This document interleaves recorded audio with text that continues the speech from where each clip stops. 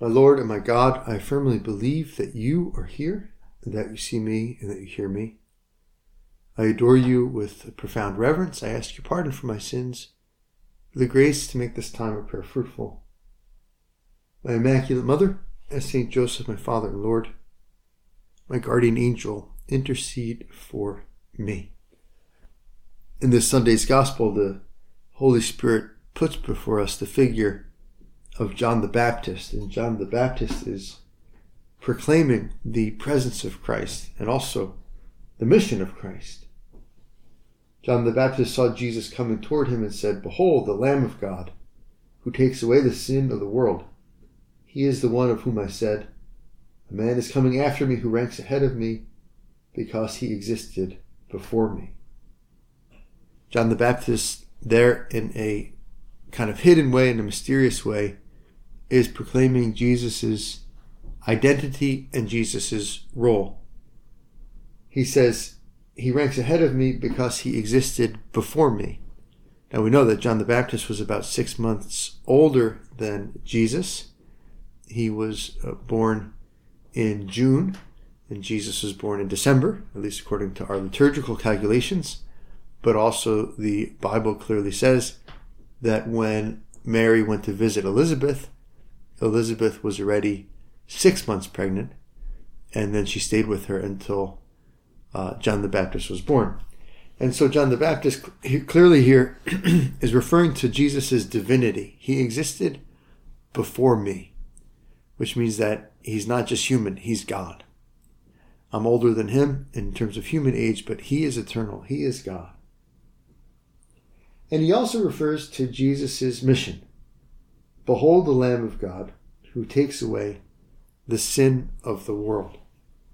What a great reminder for us at the beginning of this year, at the beginning of this new year. Lord Jesus, that you are God, and this is what you've come to do, to heal the world of sin and to heal me of my sins. This is what you've come for, Lord, and so therefore this is what I should come to you for. So many times in life, perhaps, we go to God for our needs and concerns, and perhaps at times we forget to go to him for what's most essential, for what he's come precisely to help us with. We go to him for success at work, or we go to him for some family or personal problem to be cleared up. We go to him for health, we go to him for stability or happiness. And at the same time, all is good. It's good to go to him for all those things, all of our needs. But we forget to go to him for the thing that he's come to bring us, for the thing that's most essential, which is that he heal us, that he heal our souls, that he forgive our sins. Behold the Lamb of God who takes away the sins of the world. It'd be kind of like, I don't know, going to some Irish pub where they have great meatloaf or great shepherd's pie or great pub burgers, and you go to some Irish pub and you order linguine with white sauce and clams. It's like, well, this is not an Italian restaurant, right? You don't go to the Irish pub and order the linguine. Maybe you do. I mean, these places are pretty diverse these days, so you got to find out what the special is. And that's what you do. You go and you ask the wait staff, what's good here, right? What's the special? And sometimes they say, oh, what's really important here is that you get this, right? This is the dish that we're famous for. And you go with that, or you go with the specialty. Well, when going to our Lord, let's not just go to him for the appetizers, and let's not just go to him for the side dishes, right? Let's go to him for the main course, the special. And what's the special? The special is holiness, right? Our Lord has come to free us from sin and to replace that sinfulness with love, with holiness. And this is a time of year when we make resolutions. Perhaps we made some already. Perhaps we've broken some already. Those New Year resolutions. Some people I know are also into Exodus 90 right now. Exodus 90 is a kind of supplement to Lent. And so it starts 90 days before Easter as opposed to the normal Lenten 40 days before Easter. And it's a pretty rigorous program. You know, people take cold showers and they fast a couple times a week and they commit themselves to a certain amount of prayer. And so it's a time where people are making these resolutions, either for Exodus 90 or just New Year's resolutions. And I think all that's fine, but we should have a kind of meta resolution behind any resolutions we're making to improve. We should kind of have a hidden resolution which underlies and motivates all of those specific resolutions that we have, which is to be a saint, right? Which is to be holy, which is to fight against our sinfulness, to let God cure us of our sinfulness with a good confession, with good acts of contrition, right? Recognizing and reckoning with our sins and our sinfulness. And then replacing that, right? Replacing our selfishness and replacing our sinfulness with love, with holiness. So the resolution behind all of our resolutions should always be one that's very special and kind of dominant. We should always have a resolution to be a saint. And this is God's will for us. St. Paul says it clearly. This is God's will for you, your sanctification. And resolutions are interesting things, right? When we resolve to do something, we're kind of formalizing a desire. We're committing ourselves to a course of action. We're setting our will to a definite goal or definite course of action. And this happens. It's like, acts of Congress. This is how they work. It's like, whereas the interstate highway is becoming dilapidated, and whereas this interstate highway system is important for commerce and the free movement of our citizens, and whereas we have a surplus of X billion dollars because of Powerball or whatever the income stream is, therefore be it resolved, right? Be it resolved that money from that income, from that source, from Powerball or taxes or whatever, be it resolved that this much of that money is going to renew our interstate highway system. And that's a resolution, right? It's a kind of focusing and determination and articulation of a will to do something, a will to improve in some area. It's an articulation and a commitment to a plan. And that's very powerful when we think about holiness. This is the will of God for us. Your holiness. God has resolved upon our holiness.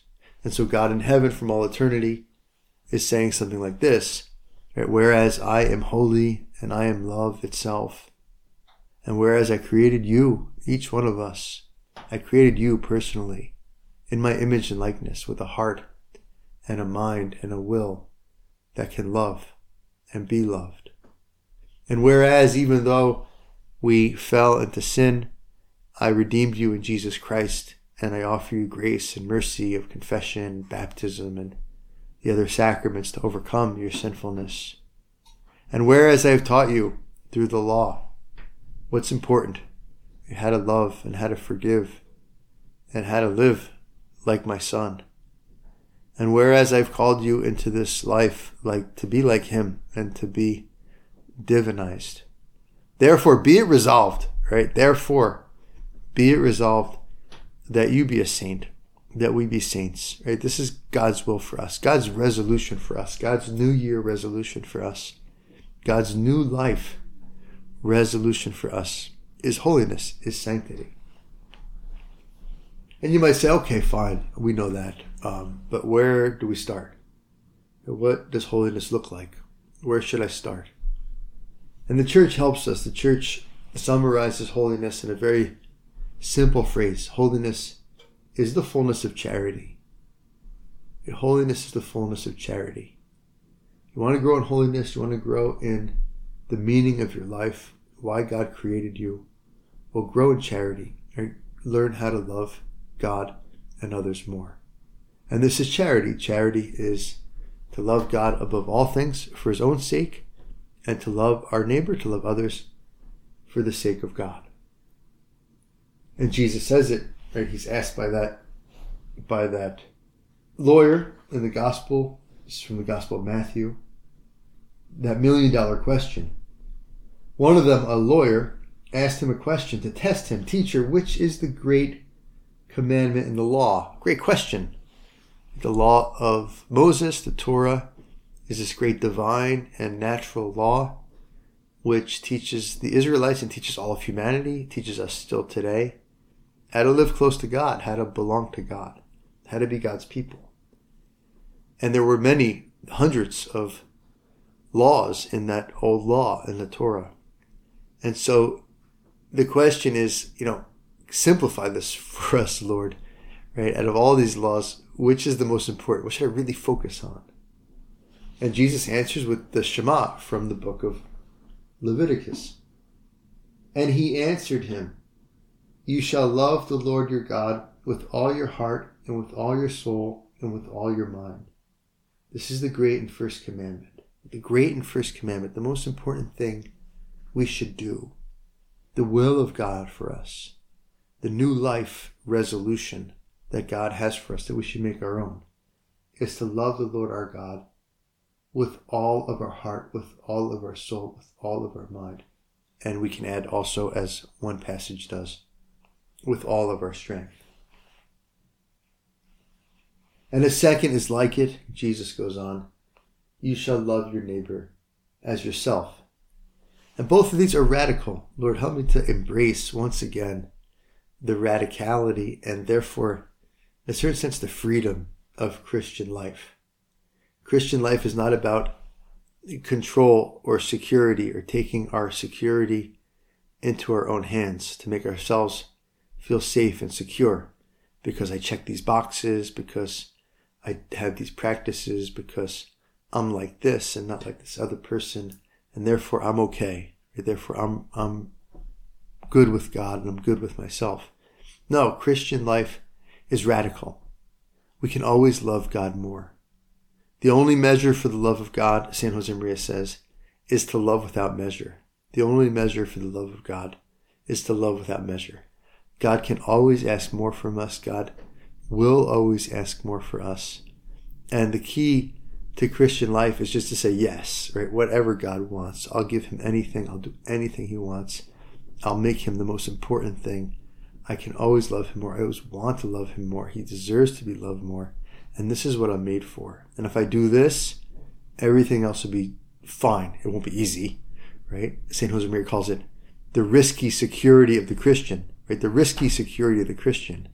It's a security because we're doing what's right and God's going to take care of us. But it's risky because we don't know how that's going to play out. And it plays out in some sort of strange and crazy and wild and scary ways at times. But we want to be up for it. The only measure for the love of God is to love without measure. Lord, help me to be up for that radical freedom and radical gift of the Christian life. To love you like nuts. And nuts means nuts, right? Letting go of my own control, letting go of my own judgment, letting go at times of my own deepest desires and plans. Because I want what God wants. And because I want to love him. How little a life is to give to God. St. Josemaria puts it in another passage. How little a life is to give to God. God is worth loving with all that we have and with everything we have and are. You shall love the Lord your God with all your heart, with all your soul, with all your mind, with all your strength. Right? God is worth loving this way, and God needs to be loved this way, and we need to love him this way. And what does that look like? Okay, that's one thing, is just to say, okay, I love of God above all things, but how do we do that? Well, there's different ways. One big way is prayer. Right? We can't love what we don't know. We can't truly love what we don't have an experience of. And we experience God through faith. Right? Faith replaces knowledge of God because we can't know God directly through our senses as we know other things, or through our mind's reflection on things we experience directly. And so faith is called the proof or the evidence, and therefore the experience, right? The proof of things unseen. And so this is a way of knowing that is a little bit hard. St. John of the Cross calls it the dark knowledge of faith.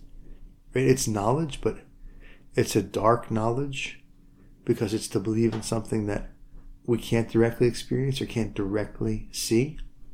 And so the experience of God happens in faith, and faith is practiced and actualized through prayer, and specifically through silence, right? Through a prayerful silence in which we're just trying to let God be God. And since God is beyond all of our thoughts and beyond all of our words and beyond all of our imagining, right? Faith is practiced in a special way in silent prayer. Right? When we're quiet and we don't say anything and we try not to think about anything created or anything specific, it's kind of like we're giving God a chance to talk. Right? Lord, I will be silent so that you can talk. I will be quietly present so that you can make your presence felt if you want to. Right? Our silence lets God speak. St. John of the Cross also says that God's favorite language is the language of silent love. And the Psalms tell us, be still and know that I am God. So we know God through faith, but it's a dark knowledge. It's not the knowledge that we're used to. And so it takes some work, some practice. And that work and that practice is prayer, and specifically contemplative prayer, right? Quiet time with God, letting God be, letting God talk, letting him emerge right from the background. He's kind of, in our usual experience, God, we know he's everywhere, but he's kind of hidden. He's there in the background. And when we close our eyes and we close down our imagination and we try to just to be present for God, be attentive to God, we let him emerge from the background. And he will, he does, if we persevere in that kind of prayer and persevere in a yearning to know God more so that we can love him in the way that he wants to be loved, in the way that he needs to be loved. Well, he'll make himself known, right? And through faith and through prayer, he'll make himself known so that we can love him because he wants us to love him. The flip side of this is, how do we love God above all things, with all of our heart, with all of our mind, with all of our soul, with all of our strength? Well, one is this prayer and this faith that we practice in prayer. And another is just doing the will of God, right? Doing the will of God in everything. Jesus says this, if you love me, you will keep my commandments. Which means if you love me, you will do my will. This is Jesus' own expression of his love for God. He says, I always do what pleases him. Or whatever Jesus is doing, he's doing what he thinks God the Father wants, right? What he knows pleases God the Father. And so this is something that obviously doesn't just apply to our prayer life, right? That we can't just think, oh, since I pray, since I have quiet time, since I go to adoration, I love God. No, we only love God if we're really trying to do God's will, always and in everything. And am I always trying to do God's will? Am I trying to love God through everything I do and through the way that I do it? And that morning offering is very beautiful. This is a formula for holiness. We offer our Lord our prayers, works, joys, and sorrows. Right? The prayers, works, joys, and sorrows of this day we offer to you. And what does that mean? Well, it means everything. Everything I do, everything that happens to me, everything I think, everything I feel, I offer to God out of love. I take my existence, and my existence, which is my experience of life, and my experience of myself, and my experience of others, my experience of the world, my agency, right? My freedom, my thoughts, and I offer it back to God out of love for him. He created me out of love, and so I want to exist out of love for him. Love is repaid with love. We offer you our prayers, works, joys, and sorrows of this day, everything that happens to us. St. Peter Chrysologus has a beautiful line. He says, our heart is an altar. Our heart is an altar. And the heart, in the language of the Bible, the Catechism of the Catholic Church talks about it this way too. The heart is the core of the person. Right? The heart is where our mind and our will, those spiritual elements, kind of fuse or meet our emotions and our feelings, right? Those more human and physical, spiritual/physical side of us. It's the core of our person, right? It's where we kind of come together and are fully ourselves. That's our heart. And St. Peter says, your heart is an altar. And so the core of our person, where we experience things and where we think things and where we fear things and where we hope things and where we have joys and where we have sorrows and where we make plans and where we push ourselves and where we make an effort to do everything we have to do in our life. That core of our person, that you that is most you, is an altar. It's a place to love God. It's a place to offer whatever you are and whatever you're doing and whatever is happening to you to God. If you love me, you will keep my commandment. And this is my commandment, right? That you love one another and also that you love the Lord your God with everything, right? This is the whole idea, with all your heart, with all your soul, with all your mind, with all your strength.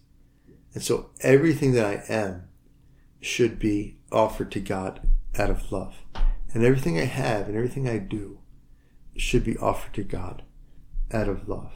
And that looks like a normal life, right? It's not, it doesn't mean we have to be in church all the time. It doesn't mean we have to leave the world and be religious. Right? A little thing done for love is worth so much. St. Josemaria, the famous line, a little thing done for love is worth so much. And so for most of us, the will of God looks like everyone else's life, but we do it as well as possible because we're doing it out of love for God. We're trying to make it an offering to God on the altar of our heart. And so this is super important, right? This is called the duties of your state in life. God's will for us is expressed most often by the duties of our state in life. Am I married now? Well, God's will for you is to live your marriage well and to improve your marriage and to be a better spouse. Do you have children? Well, God's will for you is to try to be a better parent, a better mother or father. Are you committed to some vocation in celibacy, the priesthood, or otherwise?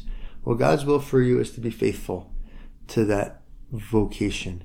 Do you have a job? Are you under obligation of a contract and you have an employee and clients who are depending on you or people beneath you?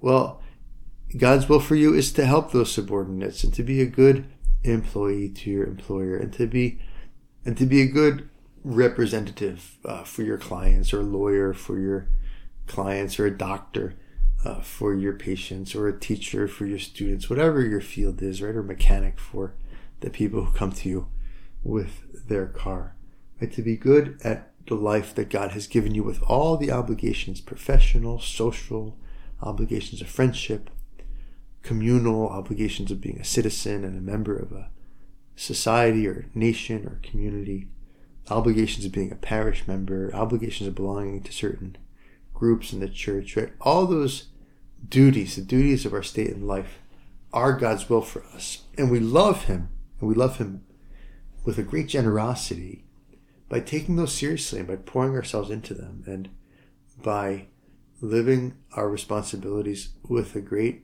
generosity and a cheerfulness and a joy.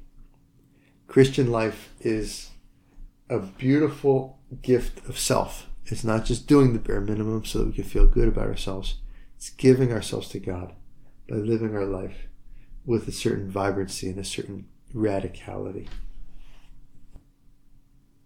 Lord, give us this love that expresses itself in the depth and intensity of our prayer, in our commitment to our prayer life, even when it's difficult.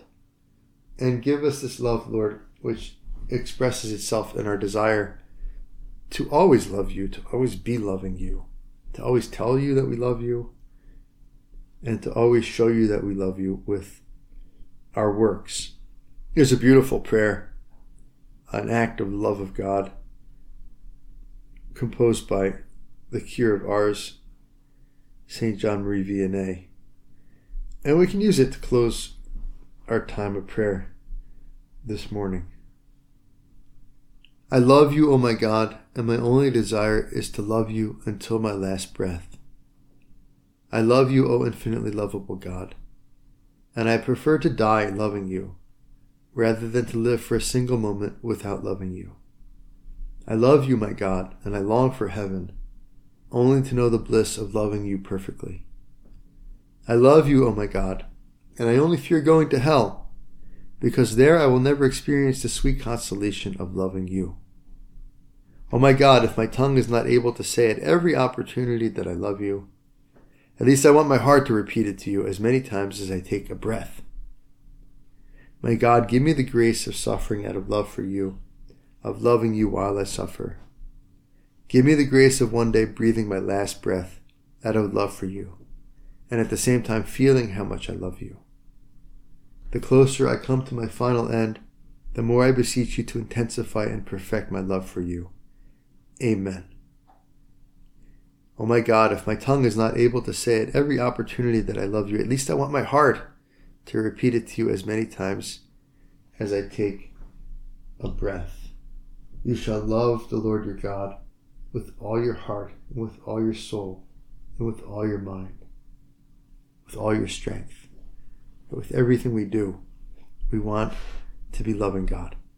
And a shortcut to this is making a good morning offering, right? If we offer everything to God at the beginning of the day, well, it's all offered to him, right? We tell him that it's for love of him, and that offering counts unless we voluntarily kind of renege on it, unless we voluntarily kind of go back against that offering by some mortal sin or some explicit act of selfishness, right? If we offer it once, it's all offered, right? That offering, that virtual intention, as St. Thomas Aquinas calls it, that virtual intention of our morning offering carries through the day, and it makes the whole day, everything that we've offered already, it makes it all an act of love of God. It's just a great practice, right? When we get up in the morning to make that morning offering in our own words or using some formula to offer to God all of the prayers and works and joys and sorrows, everything we go through, to offer it to him out of love for him. And then we look, Lord, you've come to take away the sins of the world. You've come, Lord, to take away my sins. And if my meta resolution is always to be a saint, which means to have the fullness of charity, well, the flip side of that always has to be looking at and rejecting sin, right? Looking at any habitual venial sins that I have, any mortal sins that I might be tempted to fall into from time to time. And if I'm going to love God, the first thing is I have to stop offending him. I have to be resolved to stop offending him. And this might take a while, and sometimes God lets us struggle in something for a while that we don't like to struggle in, that we wish we didn't have to struggle in. That's embarrassing. And that's important because that's precisely the point, right? God will let us struggle in something that we would rather not struggle in order to make us humble, because he knows how important it is to be humble. He knows that pride is the worst of the vices. Pride is a worse sin than gluttony. It's a worse sin than lust. It's a worse sin than laziness. And so at times God will let us keep struggling in things like lust or gluttony or laziness, even though we would rather not, so that he can get at our pride, right? So that finally we can say, Lord, I really need your help with this, right? I can't do this without you. Right? It's not just something I do. It's something that's like a part of me that it needs to be excised, right? You need to pull this out of me. I need to be delivered of this sinful spirit that I have. And that's good. So sometimes our struggle against sin will be kind of clear. Okay, I can stop doing this, and boom, I make a strong resolution to stop. And we always have to do that. But it might be hard to actually succeed, right? Or totally conquer some sinful tendency. And that's where we have to be humble and patient, right? St. Josemaria says about purity, he says, God grants holy purity when it's asked for with humility. And I think that goes for purity, but for some of us, it goes for other sins that we struggle with, right? A lack of charity towards a certain person, a lack of patience, a lack of trust in God, right? These are things that we have to struggle with for a while. And part of the reason why God lets us struggle in them for a while, part of the reason he doesn't give us a kind of quicker growth in those things, is humility, is so that we can really know that we need him, really, really feel the weight of our sinfulness by having to struggle with something for a long time, and then therefore have to go to him with humility to ask for it. God grants purity and other virtues when we ask for them with humility. So our resolution against sin is strong. We say, no, never again. I don't want to ever fall into the sin or into this mortal sin. But at the same time, we're humble, right? And we start over as much as we need to, and we ask for grace again and again and again, as much as we need to, until we make the progress that God eventually will help us to make, and God wants us to make. We go to Our Lady, Queen of all saints. Help us to make this New Year resolution and this new life resolution to be a saint, right? To not compromise with sin, to not compromise with mediocrity, to try to love God in the way that he needs to be loved, right? Without measure, with everything we have, with all of our heart, with all of our mind, with all of our soul, with all of our strength. Our Lady, our Mother, Queen of all saints, Mother of fair love, pray for us.